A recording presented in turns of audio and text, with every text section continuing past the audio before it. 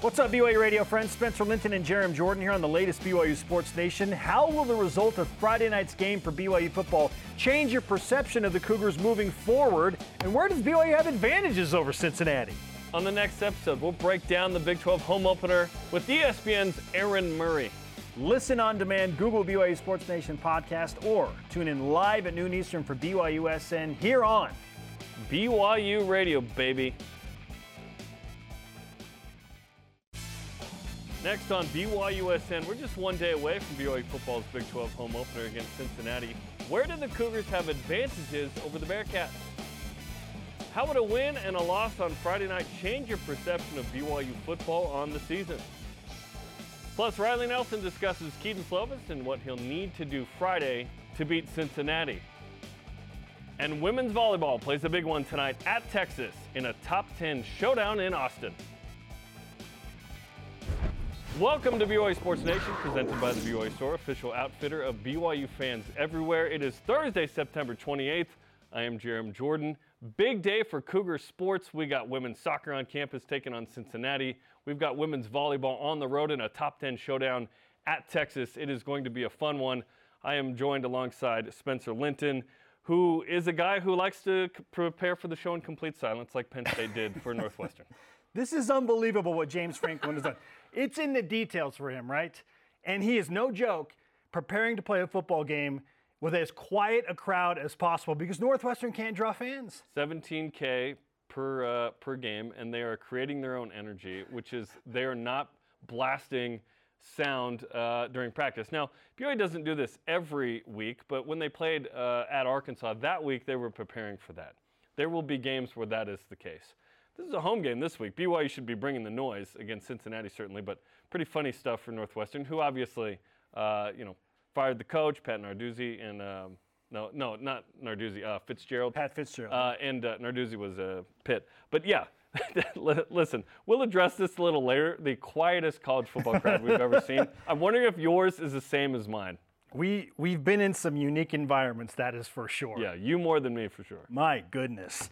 Hey, loaded show today, and we are stoked for a sold-out crowd, no doubt about it, on Friday night for BYU football. All rise and shout. Let's get to what's trending. Dominate, dominate, dominate, dominate. I did not come to play, I came to dominate, dominate, dominate. This is an opportunity for BYU to get to 4-1 through the first 5 games, and gosh dang it, we all would have taken it if you had asked any fan at the beginning of the season. But the question is, as a 2-point home underdog now, and a struggling run game to say the least, Jarom, where does BYU have advantages over Cincinnati so they can get to 4 wins in the first 5 games? There are a bunch of areas. Let's talk about it. Red zone, to me, is the number one advantage BYU has. When the Cougars get to the red zone, they are tremendous. In fact, they've been perfect. They've scored on all 15 trips. 12 of those 15 trips have been touchdowns. 80% is 13th in the country. Cincinnati's allowing 93% scoring there. So they're allowing teams, when they get in, to score. Can you put up 6s and 7s instead of 3s? BYU has done that so far. Another one, momentum. Both coming off a loss, but Cincinnati may be a bit more shaken than BYU in that 2 weeks ago they lost a rivalry game to a team they should have beat, Miami of Ohio. Did well defensively to hold Oklahoma to 20, but ultimately only scored 6, so 2-game losing streak there. 93 points scored the first 2 games. It helps to play Eastern Kentucky and score 66. When I can't name your mascot, that doesn't mean that you should win that game by like 50. Sure. I can't name the Eastern Kentucky mascot. If anyone can, let me know. And then 30 points the last 2 weeks. Another one, third down defense. BYU's really good on third down defense right now. 31% allowed, 22nd in the country. How about average starting field position, which is perhaps Greg Wrubell's favorite stat. Special teams. So I asked him this morning just to make sure I had the number. Plus 4.6 this season, which you think about, 4.6 yards does not feel like a big deal. It is a big deal. When BYU wins average starting field position under Kalani Sitake, 49-9. That's amazing. That's weird, right? That you get shorter fields and you win. And then the last thing that sticks out, methodical drives, that is 10-plus play drives. BYU is only allowing 6% of those. The national average is 14%. So BYU's doing a good job of, I guess if the team scores, it's under 10, but not allowing a lot of 10-play drives where they're just nickel and diming you down the field. So I do think BYU has certain advantages in certain spots. Another one is in the pass game. I think BYU's passing offense right now is really good. Keaton Slovis runs a complicated offense, and we have not thought twice about his ability and execution in doing that. Obviously, you know, the fourth down interception the other day was disappointing, but you were gonna turn it over anyway, and I don't know that many yards were even gained, so it didn't even matter. The Isaac Rex interception is not on Keaton Slovis. It's not even on Isaac Rex per se. And then you know, the Parker Kingston situation, that's a big fumble. What has Keaton Slovis not done this year that we've needed him to do? He's basically done everything we could have hoped for and more. Yeah, outside of maybe some nerves or a little bit of inaccuracy in the opening game against Sam Houston State, which is understandable. It's your first game out there with a bunch of new guys. He's been really, really solid. Yeah. Like, I'd say he was awesome last week against Kansas, outside of the interception thrown when he was trying to force something to Isaac Rex and a miscommunication on the fourth down breakdown. I mean, he was dropping dimes into the breadbasket consistently against Kansas. Yeah. So Keaton Slovis, to your point, has been great. Now, you've chronicled all of the obvious statistical advantages and areas where BYU has an advantage, per se, over Cincinnati. I'm going to give you one specific thing that I expect to happen that I believe BYU can exploit Cincinnati's defense with. And it's a good Cincinnati defense. So while they are very aggressive, the Bearcats up front, and they're amazing, and they're going to get after Keaton Slovis, they play a little soft on the edges.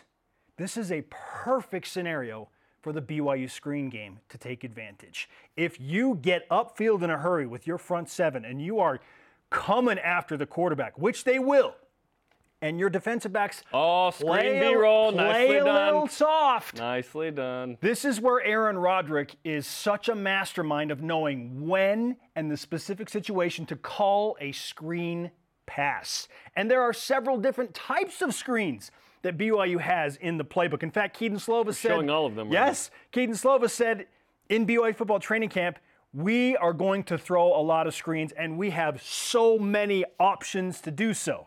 And you just saw, I mean, it can be any one of that arsenal. Parker Kingston, Darius Lassiter, Keelan Marion, L.J. Martin. Deion Smith is really good at it. Yes, they utilize all of them. This is, I don't know how Cincinnati prepares for this because everybody knows it's going to eventually show up from BYU, but it has been one of the most effective play calls for the Cougars offense all year in terms of explosive plays and touchdown scoring plays. And it's a simple throw, which is nice. Cincinnati's defense is set up to have some issues with this. So unless they decide to go full aggressive and bring their defensive backs way up to match that aggression from the front seven, well, now you leave yourself prone to getting beat over the top, and Keaton Slovis is going deep to Chase Roberts and Keelan Marion. Pick your poison there with BYU. So I feel like the screen game with that aggressive front from Cincinnati is absolutely a place where BYU can flex an advantage against the Bearcats. The second one you kind of touched on, you talked about starting field position. A huge part of that is Ryan Rico.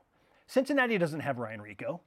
They have a better field goal kicker than BYU, but they don't have a better They don't have punter. Ryan Rico, which greatly impacts average starting field position. Like, this can be weaponized for BYU. And so I expect the BYU special teams, and Ryan had, a shank punt in Kansas, but for the most part, Jarom, he's been lights out, right? Hey, no one gives you punting B-roll like BYU TV. This is an advantage that BYU has clearly over Cincinnati, is they've got what I believe is eventually going to be an All-American punter in Ryan Rico. Like, he just has some all Big 12 punter at least. Yeah, barely punted last week. And then we've talked about it so much over, I mean, it feels like we talk about it at least a little bit over, in every show for the last, 2 years. But BYU at night, how do you quantify it? 25-3. That's how you quantify it. Okay, what is it? I don't know. what is this Lavelle Edwards Stadium nighttime magic? The Night Cougs, man. What is it? Guns a-blazing, fires burning, Cougarettes dancing, Cosmo, clearly, crowd surfing. That's how we roll, baby. BYU football has a team full of nighttime people, okay, that, I don't know, are you a night person? Are you a morning person? Both. I don't know. Ralph Wiggum one time, they go to the zoo, And what does he see? The bats or something? He goes, hey, you're nocturnal. BYU is nocturnal, man. The nocturnal Cougs. 25-3, 6 or later kickoffs since 2019. 14-13 before. I don't know why that is, but I love it. Yes. And listen, we need to throw out the fact that Cincinnati, in their last 16 night games, they have an identical 15-1 record just like BYU. Oh, also but nocturnal. They're not 25-3 like BYU is since 2019. The Bearcats have had some issues before this current trend of playing well at night. And what is Cincinnati at night under a new head coach? Scott Satterfield, to his credit, has done a really nice job because they were picked to finish, 12th? Just behind BYU, and we thought, transition year, like they lost a lot of talent. What is Cincinnati going to be? They're better than I thought they were going to be, especially in their defense and like not allowing a ton of points. You hold Oklahoma's offense to 20 points, you got a great defense. That's tremendous. Okay, yeah. So they've been a little bit better than I expected them to be overall, but I still have major question marks about their offense. And how are they going to handle LaVell Edwards Stadium on a Friday night on a short week when they have to travel, when they've lost 2 games in a row? They're desperation mode right now. Cincinnati does not want to lose a 3rd straight game because then things start to get super weird for you, right? Can we talk about geography for a second? I feel like in the United States, we still hold to like 1790. Yes, that Ohio is in the Midwest. No. Utah's in the Midwest, okay? They're coming 2 time zones. BYU's at home. That's the biggest advantage. Let's stop saying that the Midwest is Ohio. If Missouri's the edge, yes. Louisiana Purchase, people. Come on. Topic 2. How would a win or a loss on Friday night change your perception of BYU football in the season? This is so ridiculous because it's just one game. It's just one game. Is it? But tell me that you don't feel entirely different. Yeah. Going into the bye week, if BYU is 4-1 and picked up their first Big 12 win, don't have a losing streak, and they have some momentum building as they rest and try and get healthy for a road trip to TCU, compared to BYU's limping into the bye week after losing their first 2 Big 12 games, including their home opener in front of a sold-out crowd at LaVell Edwards Stadium. And now they have to go to TCU and are in significant danger of losing a 3rd consecutive game and to start 0-3 in the Big 12. Also a Ralph Wiggum quote, I'm in danger. That's what BYU It's would one feel like game. It's one with game. those 2 losses. But like inside, I'm like 3-2. Given the circumstances of what's on the line here, feels like a totally different universe for BYU compared to if you beat Cincinnati and now you're 4-1 in the first 5. And now everyone's like, 7 wins, maybe 8 wins are possible. Whereas if BYU's 3-2, it's like, are the Cougars really going to make a bowl game? That's the question that we're going to get. Are they going to make a bowl game? We would start to question, after Arkansas, I said, hey, bowl game's happening. That's happening. That's assuming that you beat Cincinnati at home. I've said there's no way BYU's losing this game. I think this is kind of a 50-50 proposition. It's more so than I thought before, but I do think BYU comes out on top of this one.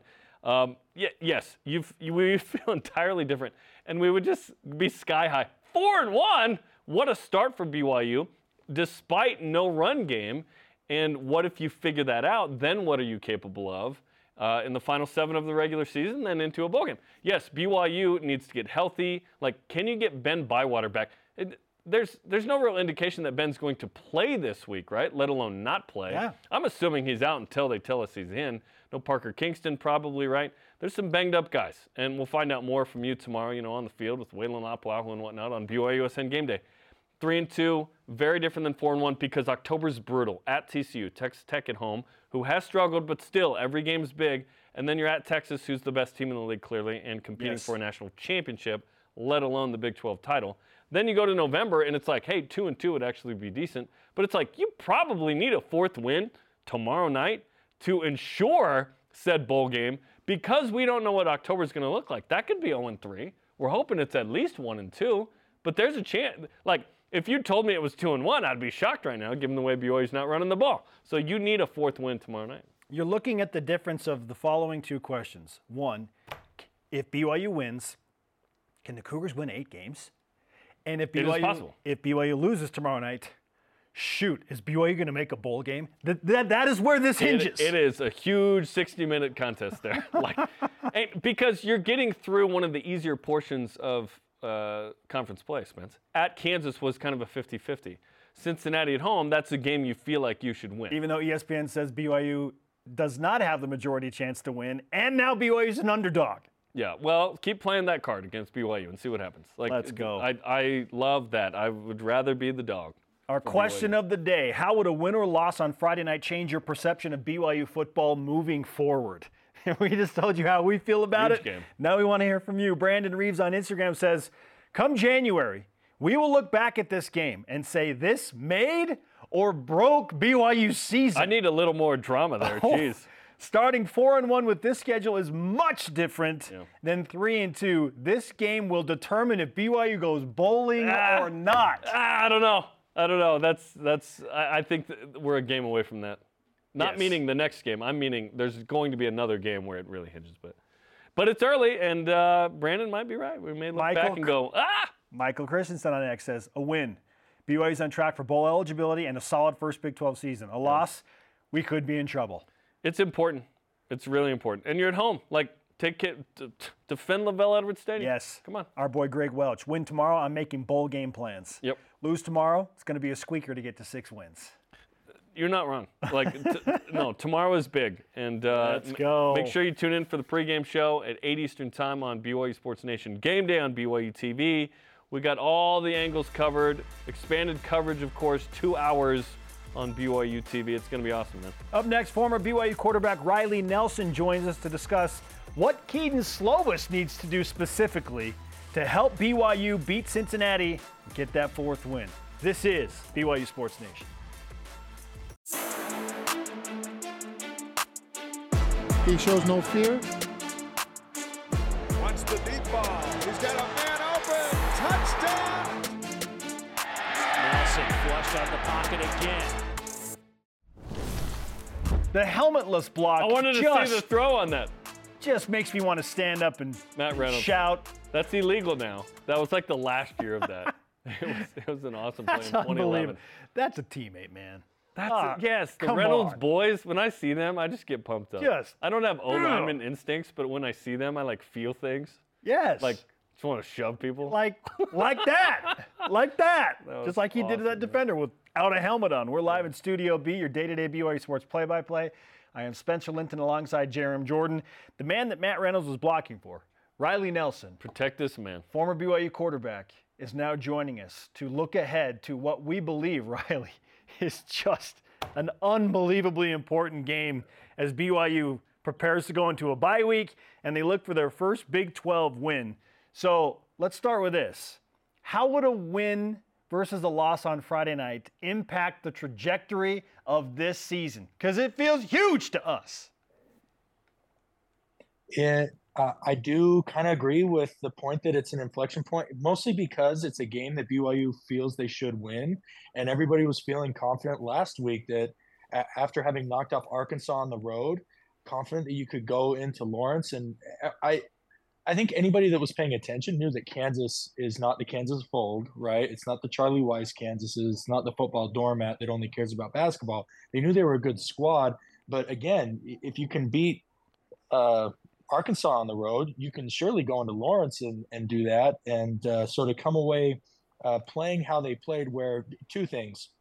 One, continual frustrations in the run game. I know you guys have covered that in a lot of ways, but then also allowing their defense to score 14 points, which, I mean, was the margin of defeat was less than 14 points, right? So in essence, feeling like you gave the game away, it has people questioning a Cincinnati team that's struggling coming into LaVell Edwards Stadium on a short week, where you probably would have chalked this off as a confident, Cougs are going to get the win. Now people are iffy. So to me, at least from a morale standpoint, look, the reality is each game is its own entity, right? So you take it game by game, week by week, game plan by game plan. But it's from a morale standpoint, from an emotion standpoint, tomorrow night is definitely an inflection point for the season. I was saying during the summer, there's no way BYU loses this game. Certainly the percentage of confidence I have in that has waned a bit given what BYU's not been able to do in the run game and whatnot, but I still think BYU wins the game. So where do you feel like BYU has advantages against Cincinnati? I feel that their defense versus their offense. I feel like the defense has been incredibly stout. They've been incredibly physical. Of course, we all had hopes that Jay Hill and Coach Papinga and Sione Pua and all these guys were gonna do this, but it's proved. Has it been perfect? No, but do these guys, have they recruited recruits tailor built for their schemes? Not yet either. They kind of took the existing, and granted, we know there was a lot of turnover, 50 plus kids, new to the roster, but still, it's a lot of the same. It's a lot of the same names that we're seeing make plays, and of course, players make plays no matter what scheme they're in. But there's been an attitude shift, so I think there's an advantage there, and then I also think there's an advantage night games at home, night games in general, but night games at home.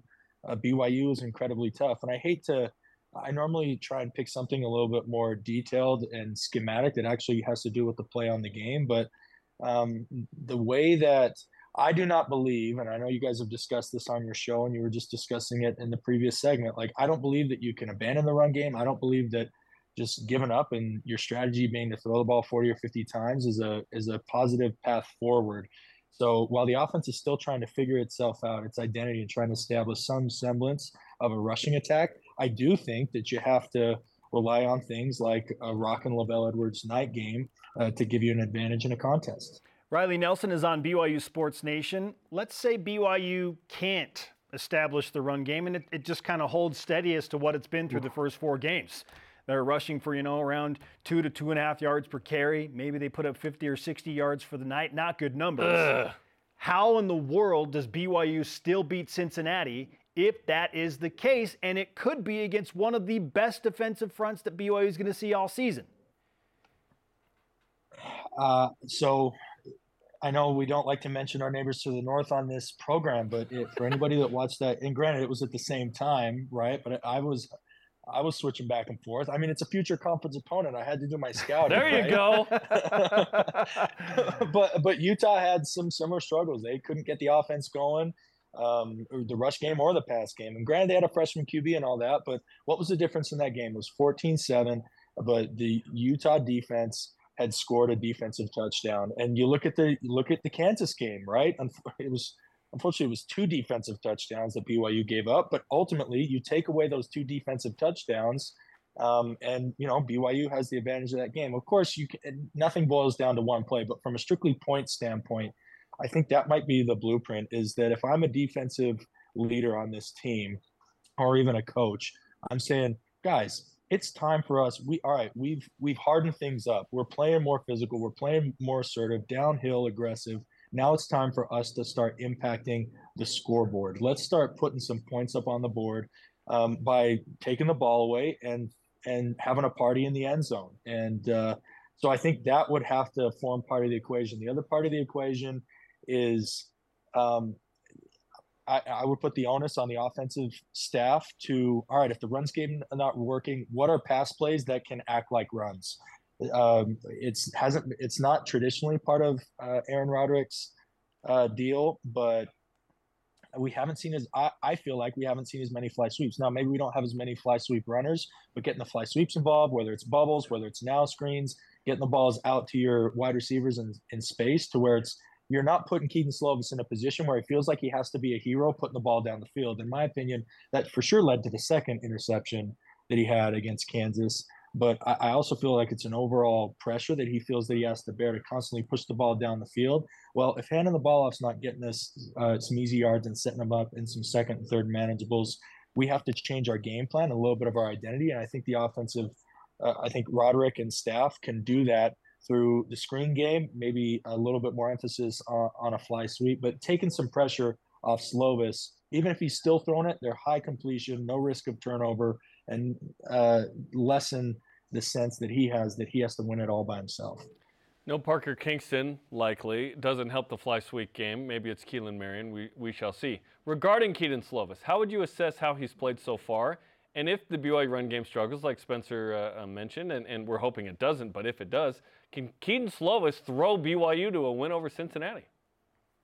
It's just going to be extremely tough because even as great as Zach and Jaron have been in this system, they were at their best, at least as far as chunk plays. Like one thing that I would like to see out of this offense is more chunk plays, but historically, and under Coach Roddick, chunk plays come off the play action, and the play action only works when the defense feels threatened by your run game. So the fact that he I'm not going to harp on the run game, but I'll talk about a byproduct of that, which is the fact that he hasn't had his full complement of play action passes to be able to generate shots down the field. And he's kind of been, contained into a set of plays that a defense feels a lot more comfortable preparing for. I feel like, he has a passing grade for sure. Jaron Hall was one of the best quarterbacks at keeping his composure and not turning the ball over.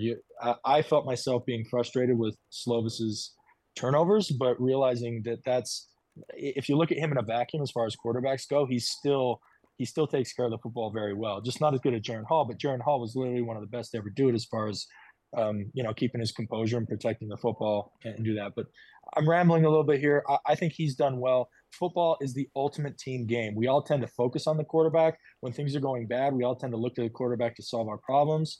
When things are going good, we tend to give all the credit to the quarterback. But it is the ultimate team game, all three phases. And then within each phase, the skill guys are dependent upon the linemen. The linemen are dependent upon the skill to do their job. So one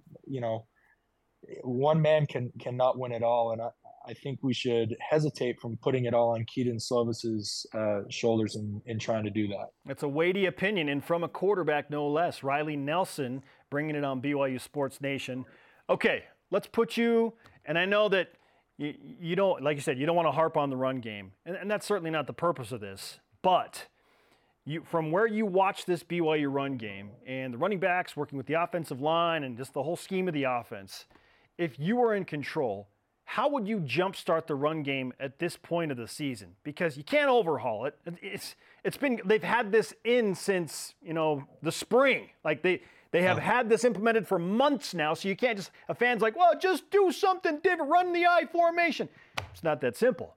How would you jumpstart what BYU has been trying to do and setting up since last April? They're an extremely difficult position because you have to try things new. And anytime you try something new, especially in a game scenario, you have to give it more than 4 or 5 or 6 cracks at it, right? But if you give 4 or 5 or 6 cracks and you get 3 yards in those 6 carries, I mean, even the most loyal of Cougar fans on Friday, you don't want the Boo Birds to come out on Friday. I just talked about how important it is for that crowd to make a difference in this game on Friday night. Like, you cannot, as an offensive coordinator, lose the crowd by continuing to give an effort to the run. But here's what I'd say, and I haven't been able to watch the all 22 or see the lineman view from the end zone, right, to see the old film that we used to see. But I get the sense that for whatever reason, these backs in this offensive line are not executing that wide zone that was a staple of previous recent BYU offenses. So you look for other schemes that are still in the playbook, whether it's a power scheme, whether it's an ISO scheme, more man blocking as opposed to zone, and see if that can do that. The thing you like about man blocking schemes as opposed to zone, it requires less coordination and a little bit less athleticism. It takes some of the pressure off the linemen in that they have a man assignment. In a zone, you have an idea pre-snap, but like once the ball snap, that can all change, and that's when you really have to rely on your combo blocks and you have to really be reactive. Linemen, basically, they give you the front pre-snap, everybody gets their targets, and then you have your guy, go get your guy. So it can simplify a lot of those things. But that you mentioned not overhauling. BYU has been a predominantly wide zone run team, but they've still run power and they've still run ISO. So what I would try perhaps is more ISO and power schemes into the run game to simplify it for your offensive line. Their assignment's simpler, it allows them to focus more on being more aggressive, playing on the other side of the ball. And it also can clean up some reads because the running back isn't reading as much. In a zone scheme, you could go anywhere from, going outside the tackle all the way to the backside A gap. In man schemes, it is designed to hit A, B, or C. And if you play it with the right attitude, it's no more simple to defend for a defensive front. So you weren't asking for the full master's level. I wanted it. I wanted it, Riley. I love it. I wanted it. I love it. That was great. Okay, I quickly looked up play action versus no play action for BYU the last couple of years. 2020, Play action versus no play action. Plus 2.6 yards per play for Zach in 2020. 21, 1.4. Jaron Hall also in 22, 2.6. This year, it is negative 2.3. BYU is better in no play action than play action. Your point is validated by that number. BYU needs more play action. Okay, I want to ask you about this. The night thing with BYU. 25-3 when kicking 6 p.m. or later, 14-13 before 6 p.m. What is that? What should we make of that? So obviously everybody talks about, how old they are and how these guys all have, in my opinion, they're BYU because they have those kids, because they are married. They're used to those late nights. The baby's crying. You got to go get the formula. You got to mix it all up. So they're comfortable. Also, guys, so I got to tell you a funny story. Yesterday and I know we're getting to the end of the segment, but I try and intermix cartoons with, I love wildlife show, and they have this one on National Geographic called Up Close, and they did one on cougars. So of course I rallied all my boys and my little daughter around, and I was like, watch the cougar. And it was down in Patagonia. So this cougar was stalking and hunting a llama, and it took him 4 times. And I literally told my 5-year-old son, I was like, this is what BYU has to do in the run game. See how the cougar, he didn't get the llama the first try, but he kept trying. He eventually got it. That's what they have to do.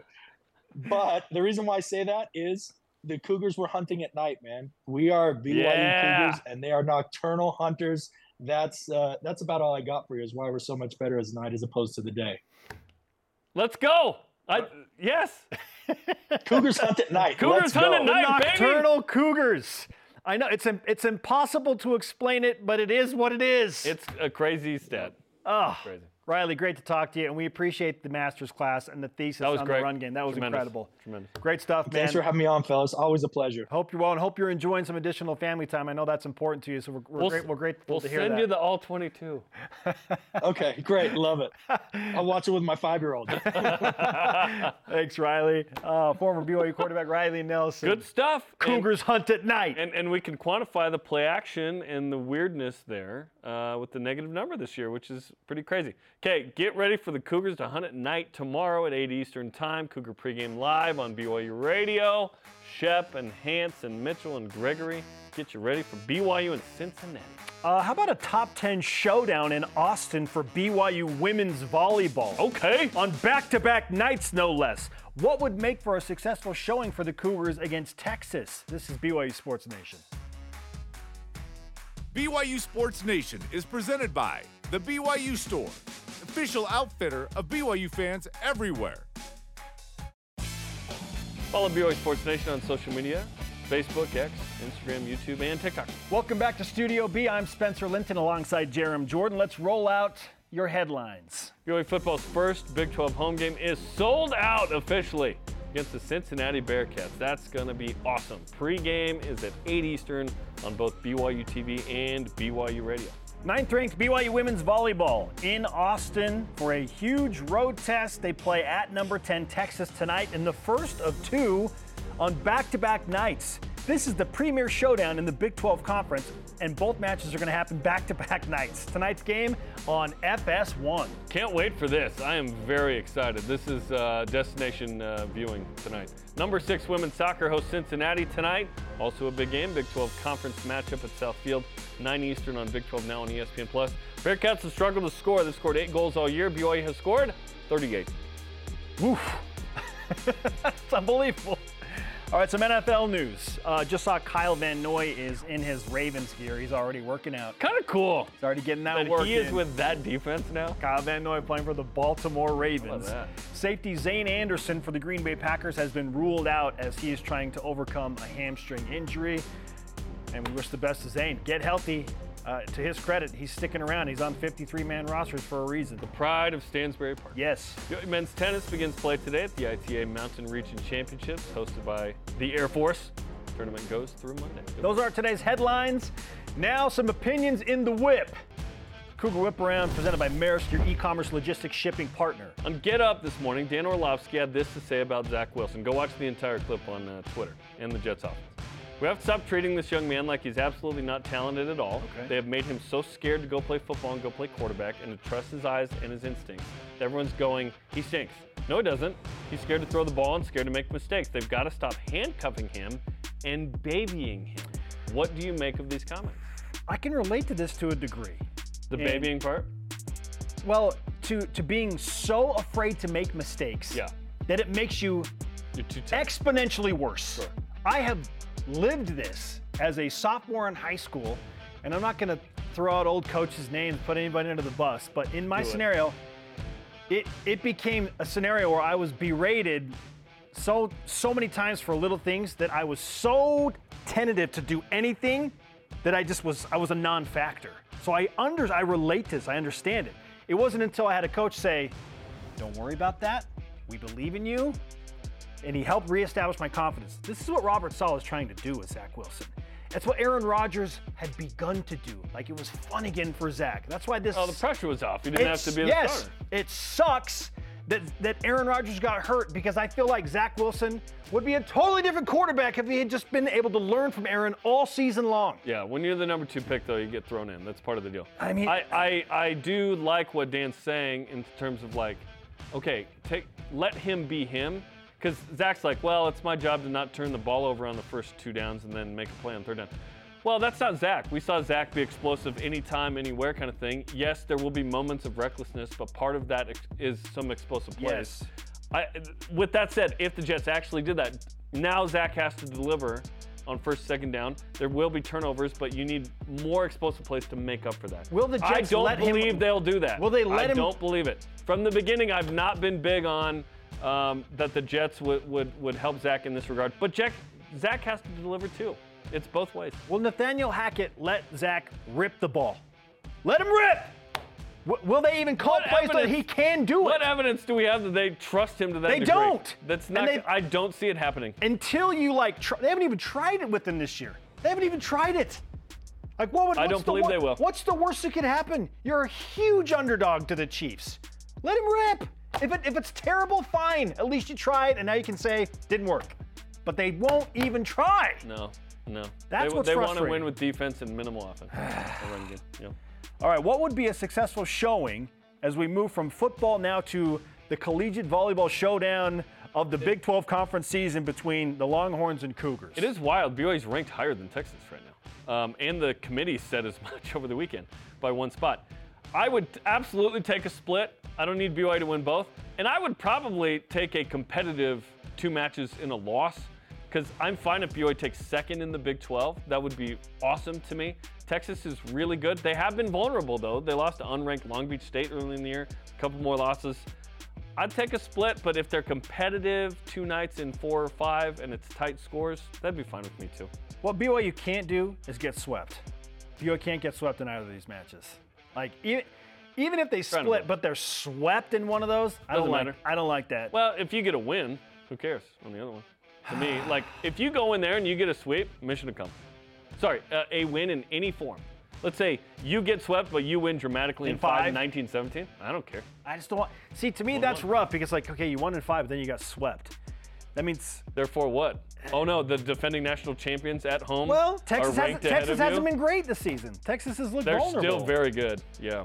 So I think very good. Hey, go win one of them, but be competitive in both matches. Is what I'm getting. If you get swept, to me that doesn't. Win one, and I don't care what happens in the other. All right. I really don't. Okay. The perfect NIL deal has occurred. The Iowa Pork Producers Association has signed 4 Iowa State Cyclones to an NIL deal. Yes. The names are Miles Purchase, Tyler Moore, Tommy Hammond, Caleb Bacon. I will now say the last names only. Purchase, Moore, Hammond, Bacon. This is the greatest NIL deal of all time, is it not? What's gonna beat this? It is the most clever. It is the most clever for sure.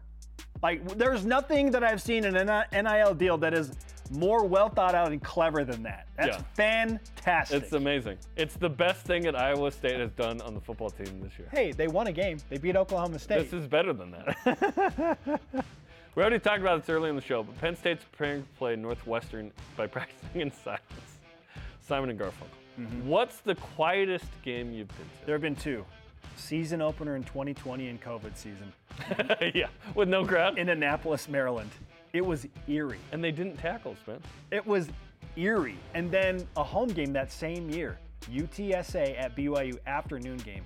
I was the only person in a 63,000 seat stadium. I walked around the whole stadium. I was like, this is wild. There's a college football game. Like a Michael Crichton book. College football game happening. I'm the only person here.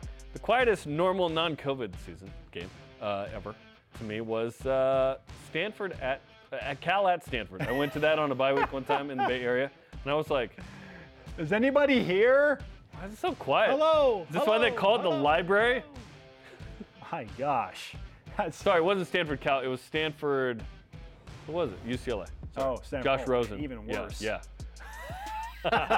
Even it was worse. so bad. Stanford Cal would have been loud. Sorry. Stanford UCLA. Oh my Coming up gosh. tonight, Spence on the call on ESPN Plus. Women's soccer taking on Cincinnati. Little teaser for the football game. We got back-to-back nights with the Bearcats. It starts with women's soccer. Number 6 BYU. Heavy favorites in this one, averaging 3.5 goals a contest.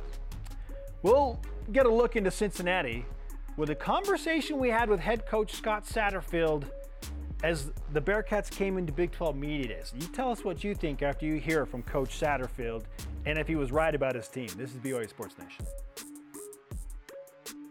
This portion of BYU Sports Nation is presented by Maersk, your e-commerce logistics shipping partner. BYU Sports Nation continues live from Studio B on a Thursday on a Friday football game week. So it's game day eve. Yes, it is. We Yes, love it is. Love it. We'll be in the stadium tomorrow. I am very excited. All right. We had the opportunity to talk to basically every head football coach in the Big 12 on the Conference planet. at Dallas Cowboys Of the Big Stadium.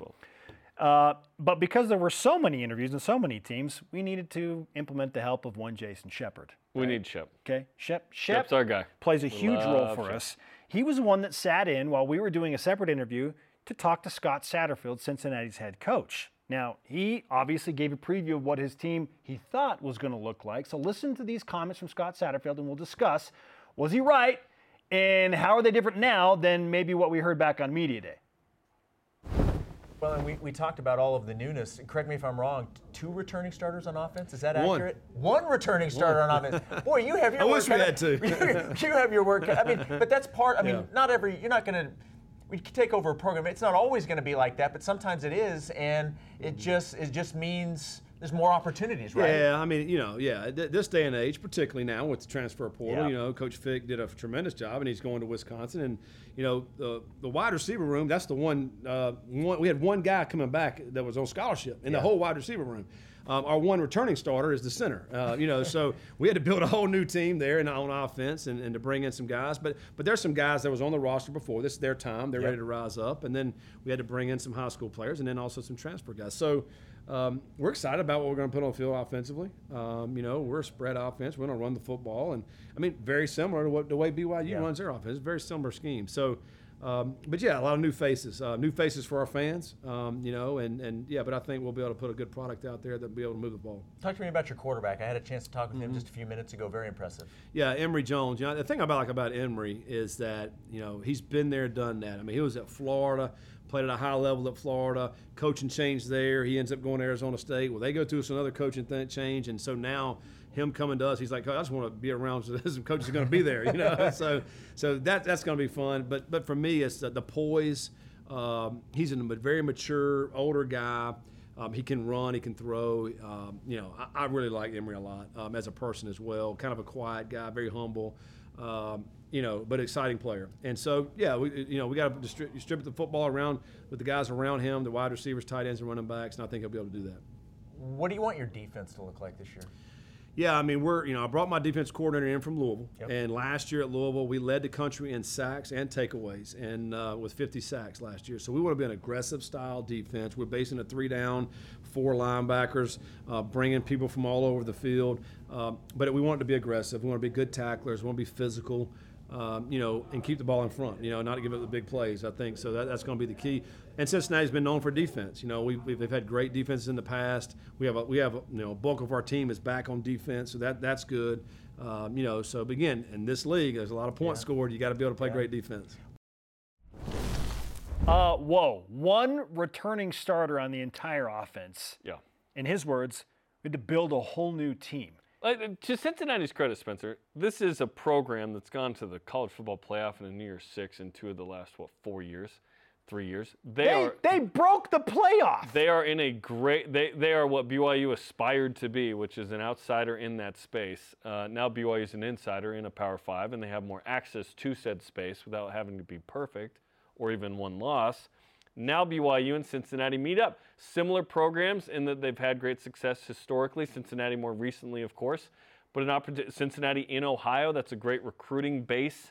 You're competing with Ohio State, obviously, for some guys, but they get talent. They have good players. They brought in transfers that matter, notably 2 guys from Florida, and Emory Jones, former Florida quarterback, Arizona State as well, and then Xavier Henderson is the stud receiver there, really explosive. He's the one that really pops in the pass game for Cincinnati. Really good defensive line. They've had good corners historically. You feel like, hey, maybe there's an advantage there. So I'm interested to watch this game. This is a game that BYU needs to win at home if they are going to be 1, bowl eligible, and 2, do anything more than that. So take care of business at home. Yet, Cincinnati better than we thought. Yet, coming off a 2-game losing streak. Yeah, what are they on Friday night? Miami of Ohio played good on defense against Cincinnati, but not offensively with a couple of field goals. So we'll see what happens, man. This is an interesting game. BYU at home is tough to beat. They got a really good pass game, no run game. Great point by Riley Nelson earlier about no play-action pass effectiveness right now for BYU. Only 5.5 yards to play. Last year was 10.2, just by reference. That's a huge difference. That's half. That's bad. Oh, my goodness. Yeah, the Cincinnati team, again, to their credit, and Coach Satterfield, and I like his personality. I think he's a great personality. Yeah. They've got to come on the road on a 2-game losing streak. Short week. So people are like, they just held Oklahoma to 20. They had all the emotion in their stadium. They were amped for Oklahoma. It was incredible energy, right? Big noon game and everything on Fox. This is a much different scenario they're walking into, okay? Yeah. They're not going to be lifted by their crowd. They are riding a 2-game losing streak. It is a short week. And BYU, in contrast, will have that natural energy as they play their Big 12 home opener in front of a sellout crowd on conference weekend. And no Cincinnati fan has any idea what we're talking about when we say conference weekend. They don't get the juice that comes something from to within the shadows of the everlasting hills. May peace be with you this day and always, Spence. Hopefully BYU brings the juice, and we're going to bring it tomorrow with this show from the stadium. Let's go. I cannot wait. Game day shows in the There's no way BYU loses this game tomorrow. I am back on that. Back on it. I never left, actually. I am good to go. The Cougar Tailgate Podcast. New episode drops today. Lauren McLean and friends get you ready for a Friday night fight against the Bearcats. I don't even really know what a Bearcat is. Download Cougar Tailgate wherever you get your podcast. When I see it, I know what it is. But is it a bear or a cat? It's a liger. What is it? It's a liger, but a Bearcat. A liger, thanks to Napoleon. Can't afford the fun pack. It's a combo. How would a win or loss against Cincinnati change your perception of BYU football moving forward? 4-1 feels a lot different than 3-2. This is BYU Sports Nation. Would BYU be ranked at 4-1? BYU Sports Nation is presented by the BYU Store, official outfitter of BYU fans everywhere. Yo, this program, BYU Sports Nation, is the name of the show. Download the free BYU TV and BYU Radio apps because it's on demand. You can also listen to the podcast. We'd love it if you subscribed, rated, and reviewed it. Yes, we would love that. Our question of the day, we'd also love for you to answer this if you haven't already. How would a win or a loss on Friday night for BYU football against Cincinnati change your perception of Cougar football going forward? Travis Campbell on X says, a win would mean a huge sigh of relief. A loss would mean a lot of questions going into the bye week. Yeah. And then you and I take some days off next week because bye week. Steven on X says, the conference slate is still young. A loss would be a setback, but there's still 7 conference games that will deserve BYU's attention. And it will get BYU's attention, but the road to do something prominent in year 1 of the Big 12 takes a significant hit if BYU loses this game. This is the second most winnable game in the Big 12, in my opinion. If BYU starts maybe third 0-2 in conference of the 9, losing to Kansas and Cincinnati, because we all felt like, okay, at worst BYU's going to get one of these 2.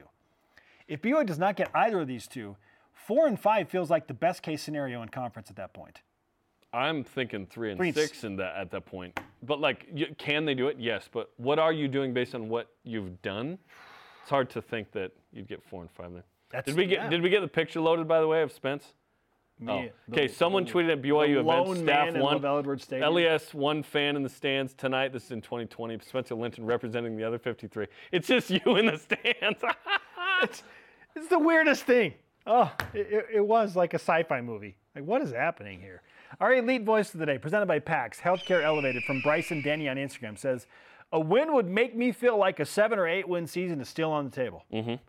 A loss makes me just hope for a 6-win season and a bowl game, which is exactly the point that we made initially when this topic first came up. Today's Riser Shoutout presented by Mountain America, the official credit union of BYU Athletics. Women's volleyball, go get it done in Texas. Let's go tonight on FS1. Hey, win the first, take the pressure off, right? Win Do the it. first one. Our thanks to today's guest, Riley Nelson. Sorry, Dennis, we ran out of time. For Jarom, I'm Spencer. Shout out to former BYU gymnastics stand-up Natalie Brookman. We'll see you tomorrow from the stadium. Live BYUSN. Go Cougs.